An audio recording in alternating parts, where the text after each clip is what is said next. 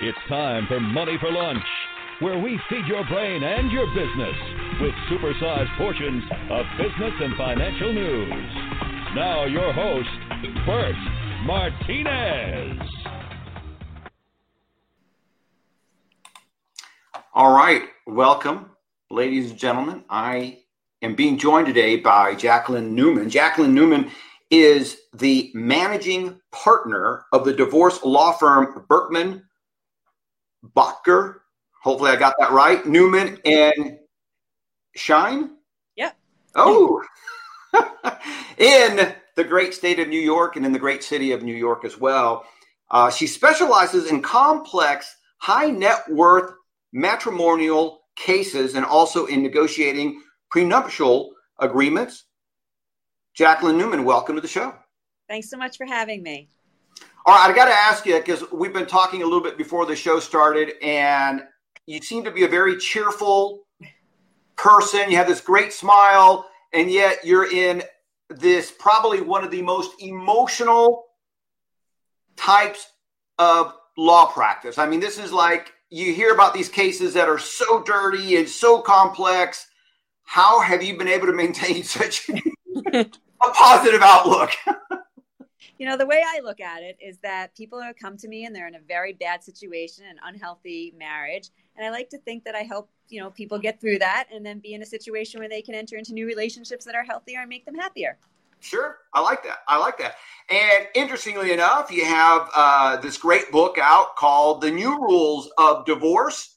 And it's exactly about that. The New Rules of Divorce is, let me get the whole thing here. The New Rules of Divorce, 12 secrets to protecting your wealth, your health, and your happiness. Because we all know that sometimes divorce will zap your wealth, your health, and your happiness. It's like I said, it's a very emotional type of transaction. It's, and you see these you see these people who will use their kids as tools in the divorce. So it can get very, very complex.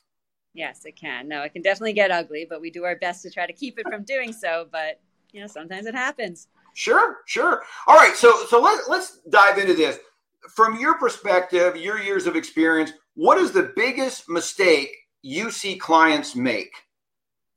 So the number one biggest mistake, and this is going to sound, simplistic, is that they really allow their emotions to dictate. And so obviously, as you've been saying, and it's true, it's, it's a very emotional time. It's hard. I'm not going to pretend that any of it is easy.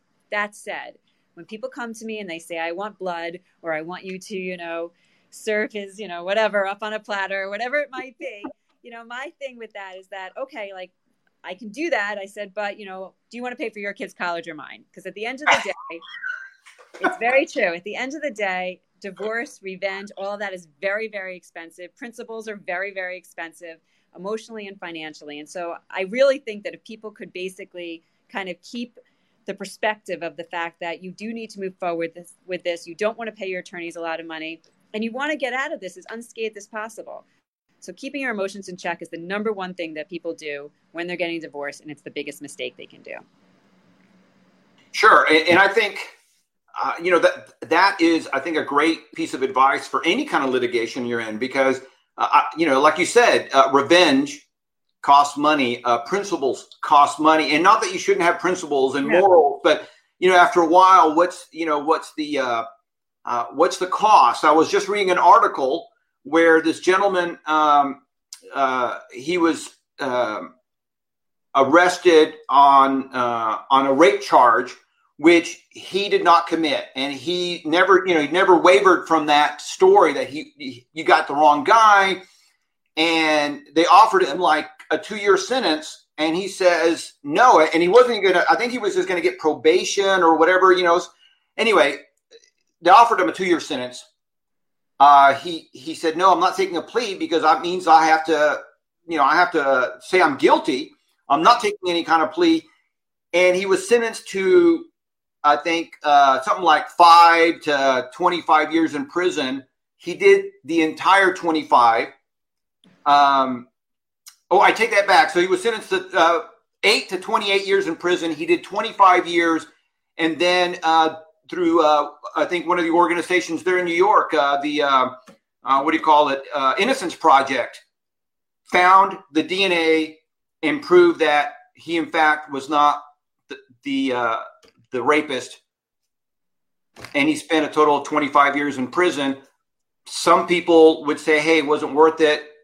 On the other side, because society's changed so much, so you got to, anyway, again, principles cost a lot of money. Are you willing to spend 25 years or 25,000 or 250,000, whatever the cost is, to get revenge and to, right, to be superior, morally superior, right?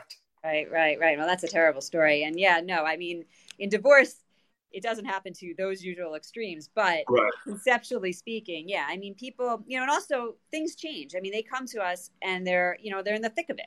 And so usually at that point, they're so incredibly heated. They're so emotional. They think their lives are never going to be the same again. And they just can't see, the forest from the trees. They can't be able to see, out in the future. And one of my jobs as the attorney, and something I talk a lot about in the book, is that you really need to be able to have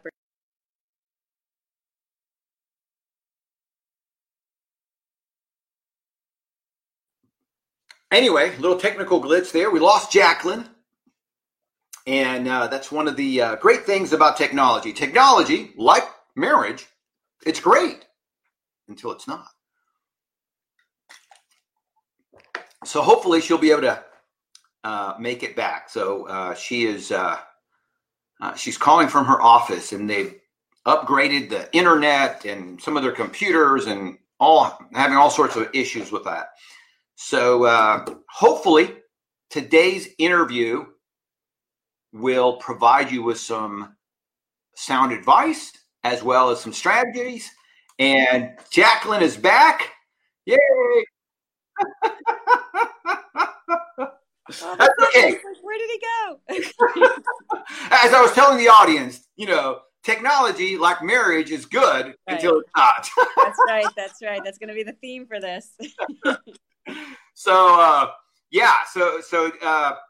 it's one of those amazing things, and like you said, things change, people get perspective. I do want to read this endorsement, I guess, by actor Alec Baldwin. You can waste vast amounts of money by hiring the wrong lawyer while engaging in a high conflict divorce. Newman shows people the playbook and provides real tactics for breaking up in a more humane fashion. Again, by Alec Baldwin, actor, producer, New York Times bestselling author. I think that says quite a bit that Alec is willing to give you a thumbs up and say, man, Newman is the person to go to. That's kind of nice. So I wanted to, again, plug the book and that endorsement there, because that says a lot.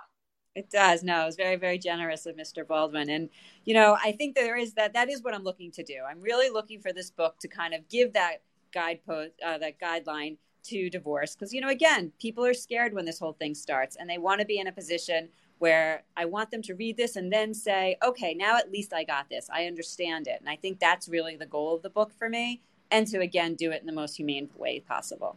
Sure. Let me ask you this again. Based on what you've seen, how has divorce changed in the last, 5, 10, 15 years? Talk about this. So it's changed a lot. And one of the biggest places it's changed is in the terms of custody. So back in the day, it was basically dads would get every other weekend and Wednesday night dinners, and that was kind of what happened. And now it's just not the same. Now we're in a situation where when fathers come to me and they say, I want 50-50 time with my children, I say, great. And courts are really supportive of this. And so we're now in a situation where there's been this shift, and we are now looking at situations that are very, very often joint legal custody, joint physical custody. And I think it's great. And, it can be somewhat disheartening to, some stay-at-home moms and things like that. But the courts are very much into how are we going to have both parents as involved in these children's lives as possible. So it is an enormous shift that's moved. And, and I think we're now at a position, or getting there slowly, that if somebody doesn't want 50-50 time, they're going to have to explain why. Wow, that's amazing. I could not imagine not wanting 50-50 time or something like that. And I certainly would not want to explain to to a judge why I don't want it. That seems a little selfish there, but I imagine that happens every now and then. I imagine some people just want to like, I'm starting over again. I don't want anything to do with anybody for a while. And I imagine that's got to be hard on everybody, but I imagine it does happen, right? It does happen. I mean, more often than not, really you're in a situation where sometimes the access schedule can't allow it because either somebody travels a lot or they work a lot. And so a lot of times what has happened is that, I think conceptually parents both probably want 50-50, even though, look, kids aren't easy. let's not joke about that. They're tough. Right. But that said, I think usually there'll be a fight about it because one parent believes that the children should be with them more than the other parent. And so again, back in the day, it was kind of the moms would generally get custody and the dads would have, more limited time. And now when dads, as I said, want more time, courts are supporting it. And so that's really been a massive, massive shift. And that ties into some of the other shifts that have happened. So as more fathers are becoming more involved, more women are also working. And so that's been also a very large shift. And the fact that, spousal support, which is called alimony or maintenance, that's no longer, you're not looking at lifetime maintenance anymore. You're really watching, and every state is different, but in New York, you're watching the shifts in the formulas. And you're just seeing that they're really kind of moving toward less money being paid as spousal support because women are working more and fathers are taking more of a, not necessarily primary, but definitely more involved in the child rearing. Sure. No, absolutely.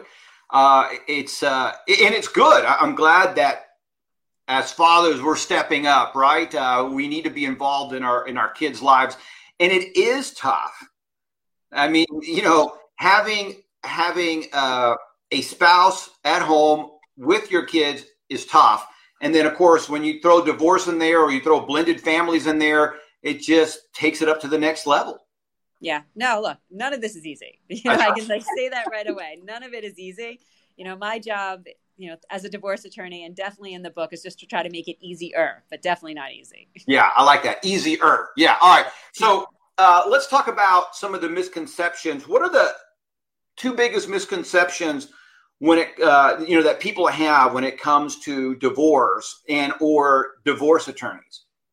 Right. So I think one of the biggest misconceptions is that people think that affairs are going to make a major difference in the divorce process.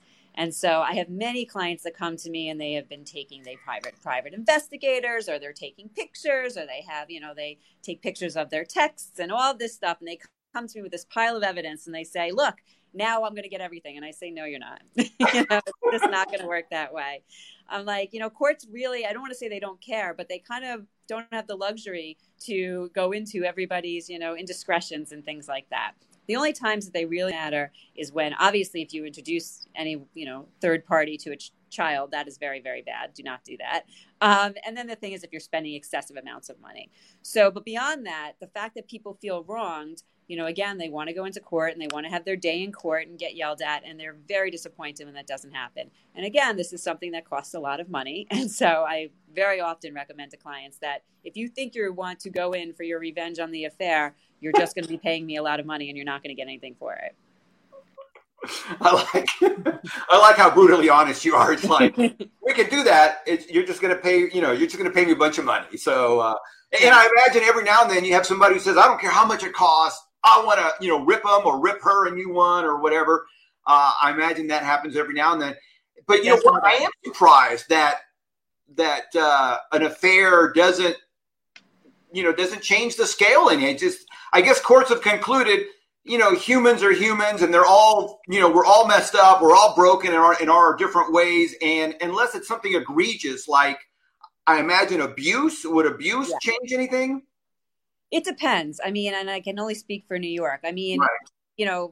Nobody likes it. It's obviously an awful thing to be engaging in a marriage, but it has to be pretty extreme to affect the equitable distribution, the way assets are distributed. I mean, the cases that we've seen there be major shifts are when, someone has beaten someone with a barbell in front of the children, when someone's hired a hitman. I mean, pretty extreme stuff that movies are made of. Right. That's where it really comes in. But, beyond that, I mean, look, judges are also human, so I'm not going to pretend that it doesn't probably influence them on some level when they hear horrific stories. But you also have to think judges are hearing thousands of stories a day. And so while you think yours is incredibly special, and it is to you, so I don't want to belittle it, you have to realize that judges are hearing everything every day. So, it's one of those things where, staying out of court is always the best thing to be doing. So you can basically keep all of your private issues private. But, the fact is sometimes it happens. Sure. And that's, I think that, that's a great thing for people to be aware of, because judges do hear it all the time. I mean, again, it's the first time that it's happening to you. It's personal to you, but depending on how long this judge has been on the bench, like you said, unless it's just egregious. I mean, it's just something that shocked the senses. They've heard it all. They're just going to try to do this as quickly as possible. Let's just split it down the middle. If that's possible, let's do that. Unless, again, I imagine unless there's a really good reason not to, but yeah, just like when you go in front of a judge for your speeding ticket or your traffic ticket, they've heard it all. You got to come up with something really brilliant, because again, they've been around the block. It's not new to them. I always say shock the conscience, and they have very, very thick skin. That's the way you got to think about it. All right. So who did you write the book for? I mean, is this chock full of legalese? Can somebody that has no legal experience sit down with this book and kind of be prepared a little bit? Absolutely. I mean, it is written really for people that are feeling like, okay, even if you're not, sure you want to get divorced, even, I start the whole thing talking a lot about maybe you don't want to get divorced, and let's talk about what it really looks like, or maybe you're not ready to get divorced. It's one of the things I ask clients when they first walk into my office, are you sure you want to get divorced? And if they pause for even a millisecond, I say, you need to go see a marriage counselor, because divorce is financially expensive, it's emotionally expensive, and it's very hard to turn back from. So you do not want to go through it unless you are 100% sure. So I talk a lot about that in the book. Really, the book is kind of, when people come to me and I have an initial consultation, I go through their fact pattern, but I give a lot of similar advice, kind of like the 101 on divorce. And so there's a lot of that in here. There's also a lot of psychological issues, talking about, self-care, the things that you have to do for yourself during divorce, how you're going to handle your children, all the things that my clients come in and they're all worried about. And so I kind of wanted to address as many of those concerns as possible. I tried to write a heavy topic, not in a light way, but, there's definitely jokes being made, and, it's as light as it can possibly be for what it is. So sure. Hopefully I say in there, I'm like, I hope you might cry a little bit, but hopefully you'll laugh a little bit too. Now, are you from New York? Are you a native New Yorker? I am from New York. Where's the accent? I'm waiting to hear the accent. Where's the water and the car? I practice all the time to get rid of it. Hey.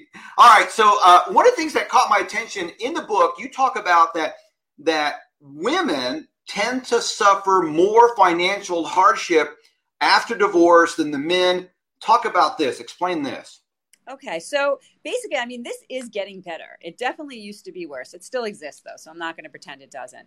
But more often than not, women are going to be the ones who have sacrificed their careers on some level, even if they continue working. I always say that, I represent a lot of female CEOs, and, they can still get a phone call if their kid's homesick. Odds are they're the ones arranging it, whether they're sending the nanny or going themselves. More often than not, that will happen to them than their husbands. So there's always some sort of financial hit. And so what ends up happening, and especially when you have women that aren't working at all, that leave the workforce entirely to ultimately raise the children.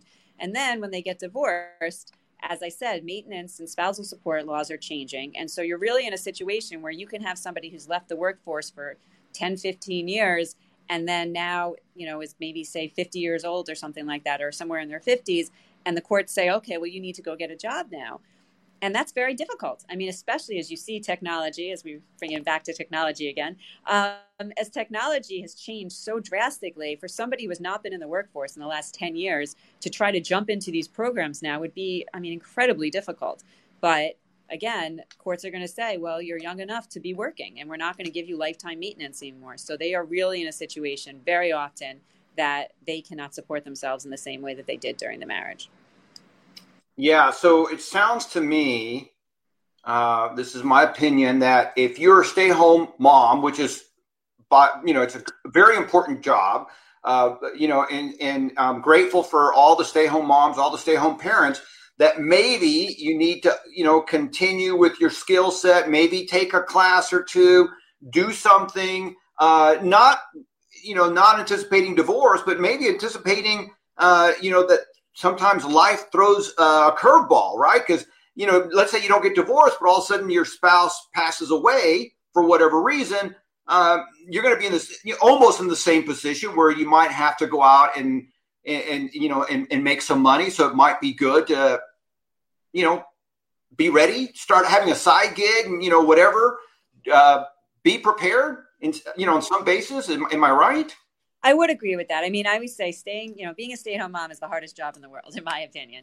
I think it's very, very difficult, but I would agree with you. I think that, and I have a lot of friends that are stay-at-home moms, and we talk a lot about this because even if none of those things happen, your kids do grow up. And then what ends up happening sometimes is that people, they feel a little lost because they really haven't maintained, whether it be a job, whether it be some outside skill set. So it's another thing I do talk about in the book a lot is that you really want to have some identity that is not tied to somebody else, meaning that you don't want to always be seen as so-and-so's husband or so-and-so's mother. You want to have something that's just you. And whether that be working on, a charity, working in the PTA, working, doing some sort of side gig, being in school, do something that's for you, because I think that is a really important thing, regardless of divorce. But especially it does shine its face when you are divorced, or if God forbid your spouse passes, you may have to go walk into the workforce, and you want to have some skill set that's sharp. Yes, absolutely.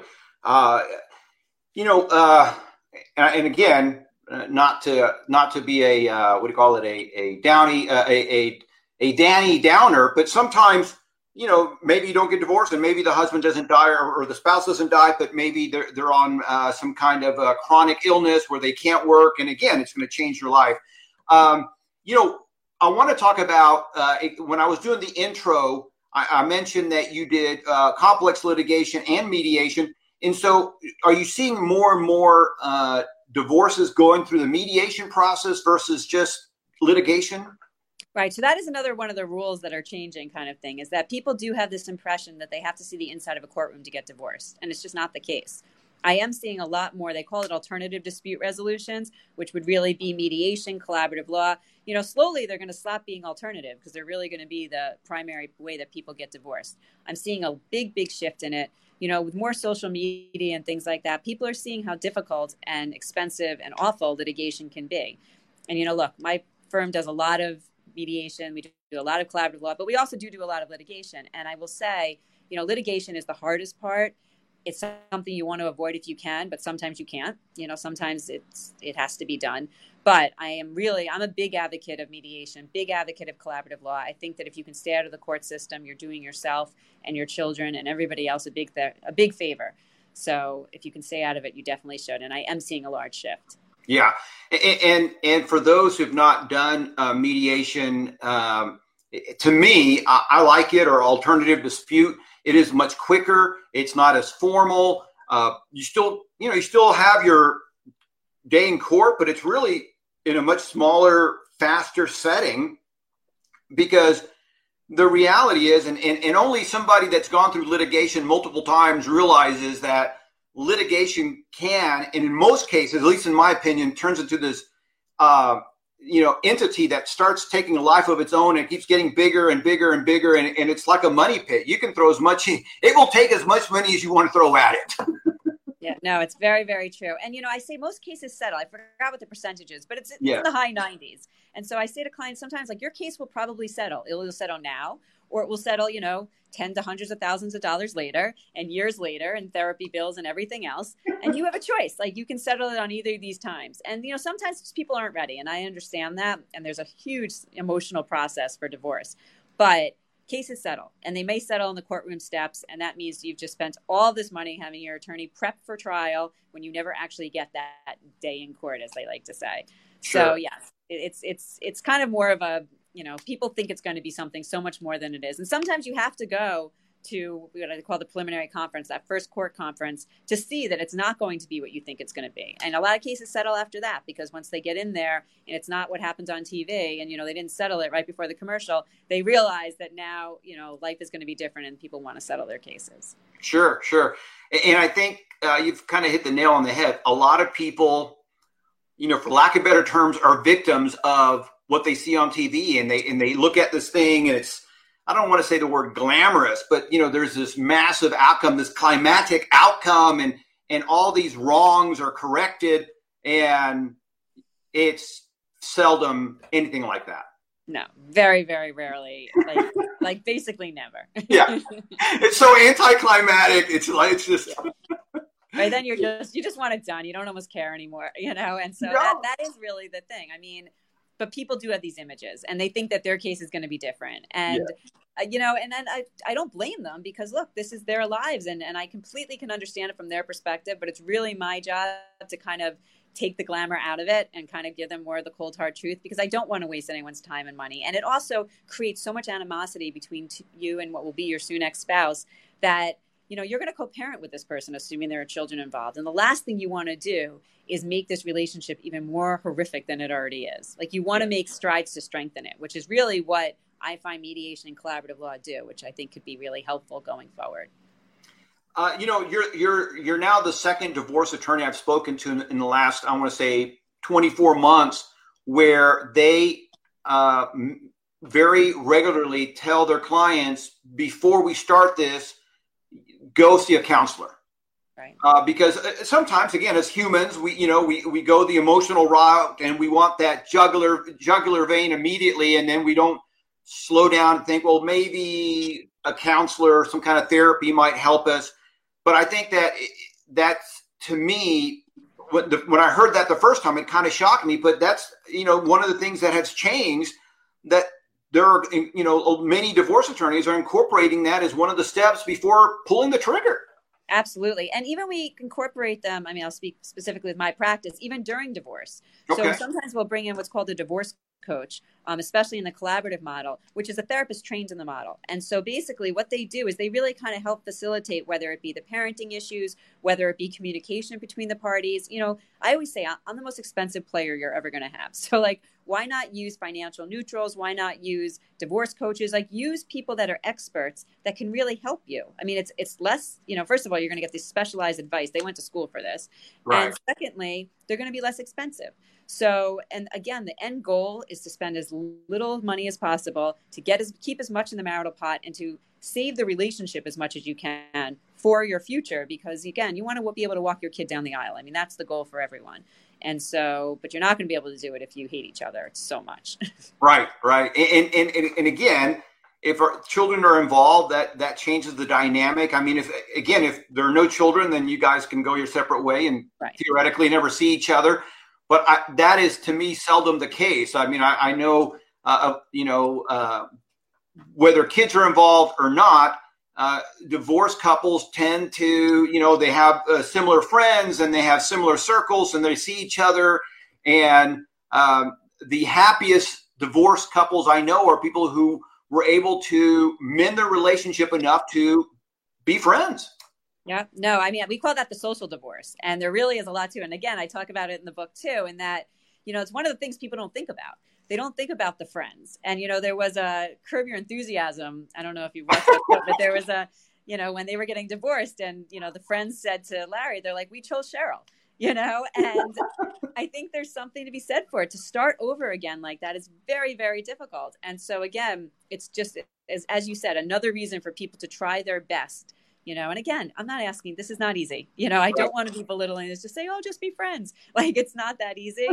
But I think if you choose the right process, I think if you handle it as respectful as possible, at the end of the day, you really are you're going to receive the best result possible. Yeah. And I think, from listening to you, it seems like, we really want to start with that end goal in mind. We want to save as much money as possible. We want to do this as quickly as possible. We want to remain as friendly as possible. And, again, not that it's easy, it's a process. We want to be able to forgive each other, as quickly as possible. And again, forgiving people is not easy, especially if you're the one who's been betrayed or something like that. Yeah, that can take years. But again, to have that goal in mind, when you were putting the book together, was there anything that stood out, anything that surprised you as you were putting the data together that kind of stood out? One of the things I did find interesting, so I spoke, I talk about the idea about the discrepancy now. So the other thing that's been shifting a lot is you have a lot more women who are out earning their husbands, which is something that didn't happen in the past. And what was very interesting to me in that is that women were less likely to admit that their husbands out earned them. And I found that to be very, very interesting in that they did some sort of study, and, the stats are specifically in the book, but they did a study where they compared what people actually admitted that they earned and what their spouses earned, and then what actually showed up on tax returns. And it was interesting. When interviewed, women were more likely to say that their husband earned more or that they earned less than they actually did, and then when it was tested. And I found that to be fascinating. And why do you think they were doing that? So they could theoretically get more money, or were they trying to hide? No, it was a psychological thing. Oh, really? Did not want. Yeah, no, this wasn't even in regarding divorce. It was just an interesting study that they showed about how women, as much as women are becoming empowered and they're working more and all these things, and there's these gender shifts, they still kind of somewhere in their minds think that men should be the breadwinners and are almost embarrassed when they're out earning their husbands, whether they think that makes their husband less manly or whatever it might be. And it was very, when I saw that data, I found that to be fascinating because I do, granted I'm in New York City and we do work in the high net worth space, and I have lots of very powerful women I represent as well as powerful men. But I found it really interesting because the women I know would be very, very happy to announce how much more money they make. Well, you know what? I am very comfortable here, close to being 60 years old. I'm very comfortable. If all of a sudden my wife out earned me, I'm okay. I'm ready to be a stay-home, dad. And of course, all my kids are just about grown, and so then that's much easier. It makes it that much easier. I'm ready to be a kept man. Just put my ego aside and let my wife hopefully will out earn me 2 or 3 times. I'm okay with that. Well, there was a comedian that I also quote in the book who says that she's like, the only men who don't like women who out earn them are men who don't like free money. And you know what? I could see guys, there's some guys out there that don't want free money. Their ego will not allow to admit that their spouse makes more money than them. That's crazy. All right. So let me ask you this. When, let's say there's a red flag, and I'll give you a case. And interestingly enough, it's a couple that I know in New York. She's a client of mine, and her husband locked her out of all the financial accounts. Obviously a big red flag. And he just said, I wanted to control the money, and he was obstinate about it. They did try to go into counseling, and they ended up getting a divorce because he just refused to let go of this control, for lack of better terms.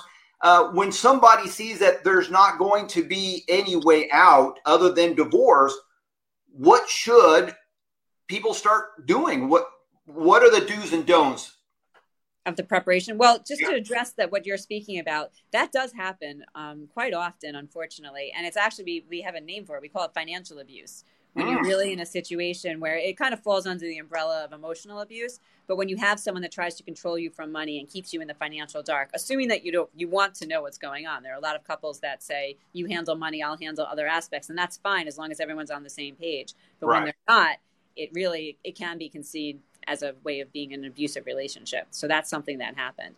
But to answer your question specifically, so when somebody knows that they're going to be getting divorced or is seeing the red flags, things that they can do to sort of prepare, one of the things that they can start doing is trying, if they are in the financial dark and not so familiar with the finances, they should really start trying to get as familiar as possible, whether that means, paying attention to tax returns when they come through, seeing when bank statements show up, take a picture of them, start gathering the finances as much as you can. Also, start paying attention to your expenses. So many people don't pay attention to how much money you spend. I admit that I don't always pay attention to how much money I spend. And so, start, paying a lot of things on credit cards, start really trying to figure out what your budget will be, because in the event of the divorce, you want to have as much of a financial picture as possible and know what your financial needs are going to be. So it's a really important thing. If you don't, a lot of times people will come to my office and say, I don't know anything about any of the finances, and that's fine because we'll figure it all out. But if you can do it in advance, it's one of the really important things to do. Similarly, if you don't have credit, a lot of people don't have credit cards. in their own name. I always recommend to people to go get credit cards in your own name. First of all, you want to start establishing your own credit. But secondly, on the very rare chance that someone tries to financially cut you off, which, if they do, you'll run to court. I mean, it's a very silly thing to do. But sometimes people do it as, to exert power. Sure. And you want to be able to have access to money. So having credit cards is really important. And it's amazing to me how many people don't. So I really recommend that strongly. I recommend that even if you're in a happy marriage. Like, you should have some credit cards that are your own. Again, just even for creating credit. So I think from the financial standpoint, it's really about being as financially aware as possible and securing yourself from a financial standpoint as much as possible.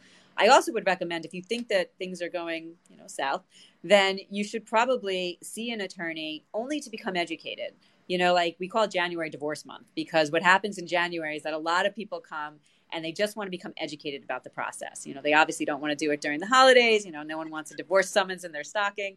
So come January, people come in and they just want consultations. And I think it's such a wise thing to do, because very often I'll have somebody who will be complaining about their spouse. But once I start to describe what divorce is going to look like financially and emotionally, a lot of times they're like, you know what? He's not that bad. Maybe we should get a counselor or some therapy. That's right. Maybe. So I do think that's important. Yeah. And again, I think it's one of those human frailties or weaknesses where we think it's, the grass is greener on the other side. Right. And all this other stuff. And I think that, if for those people who have best friends out, let's say, who's not their spouse, even your best friend sometimes can be a pain in the butt. Now you're living with somebody, it's, we take each other for granted, something that wasn't annoying us now is, and all this other stuff. And I think that the biggest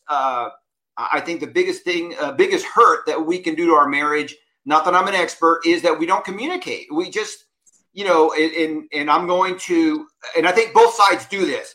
Instead of speaking up, we remain silent and we grow bitter. No, you are 100% right. And when people ask me actually what causes divorce, which is a very common question, they're like, oh, is it sex? Is it money? I say, I don't think it's either of those. I think it's a breakdown in communication. And, when I do mediation, it's so interesting to me, because I always think, like, the parties get married and they're both speaking English. By the time they get to my office, one's speaking Swahili and one's speaking Portuguese. They are no longer communicating in the same language. And it's so fascinating, because once I'm able to say, well, this is what I heard her saying, or this is what I heard him saying, they're both like, yes. And I'm thinking to myself, well, that's really funny, because you both said the same thing. But because I said it, now communication is open. And so I think communication and the skill of learning how to fight well are like the keys to any marriage. And obviously if you can fight well, then, which is a skill in itself, then you can ultimately, if you do get divorced, hopefully those skill set will transfer when you're in an ex position as well. But I think communication is the number one reason for divorce, just the breakdown in it. And it does happen exactly what you said. I think there are all sorts of rules you can set up. I talk about my husband and I used to have this rule where when we first started out, we had no money and we were in an apartment that didn't have a dishwasher. And I hate doing dishes, hate them. And so, and my husband, we used to have this deal that if I said that the dishes were piling, and, my tolerance for how dirty the dishes could be in the pile was much lower than my husband's. But when I would say, okay, you have to do the dishes, he had 12 hours from the time that I said, 24 hours from the time that I said it to do it. Now, a lot of times he'd do it at 23 hours and 59 minutes. But at the end of the day, like, he always did it. And that was like our rule. And I could not complain about it for those whole 24 hours. The whole apartment could smell, but I had to be silent because I already said this is the time frame, and he had up until then to do it. So I think when you can basically kind of make rules that kind of work within your family, I think, and before the resentment starts up, before I start cursing him under my breath because the dishes are making me crazy, like, now we had a deal. And so I think that those sort of things are really important in marriage as well. Absolutely. You know what? And I'm glad you brought up the fact that it has nothing to do with money or it has nothing to do with sex, because we've seen people who have an abundance of money. They have this glorious lifestyle and they're on their third or fourth or fifth, divorce or what do you call it? Marriage. Conversely, we see people who are dirt poor and they've been in the same relationship, their entire life. So, it isn't money. It isn't, it does come down to, I think, communication, like you said, being heard, feeling appreciated. And that can be done so easily. Jacqueline, I want to thank you so much for stopping by. Again, the book is called, let me pop it up here, The New Rules of Divorce. And it's, the subtitle, I love the subtitle, 12 Secrets to Protecting Your Wealth, Health, and Happiness, which is so important during the process. Jacqueline, thank you so much for stopping by. Looking forward to catching up with you again. Thanks so much for having me. You bet. Tune in Monday through Friday here on Money for Lunch and check out our website at moneyforlunch.com.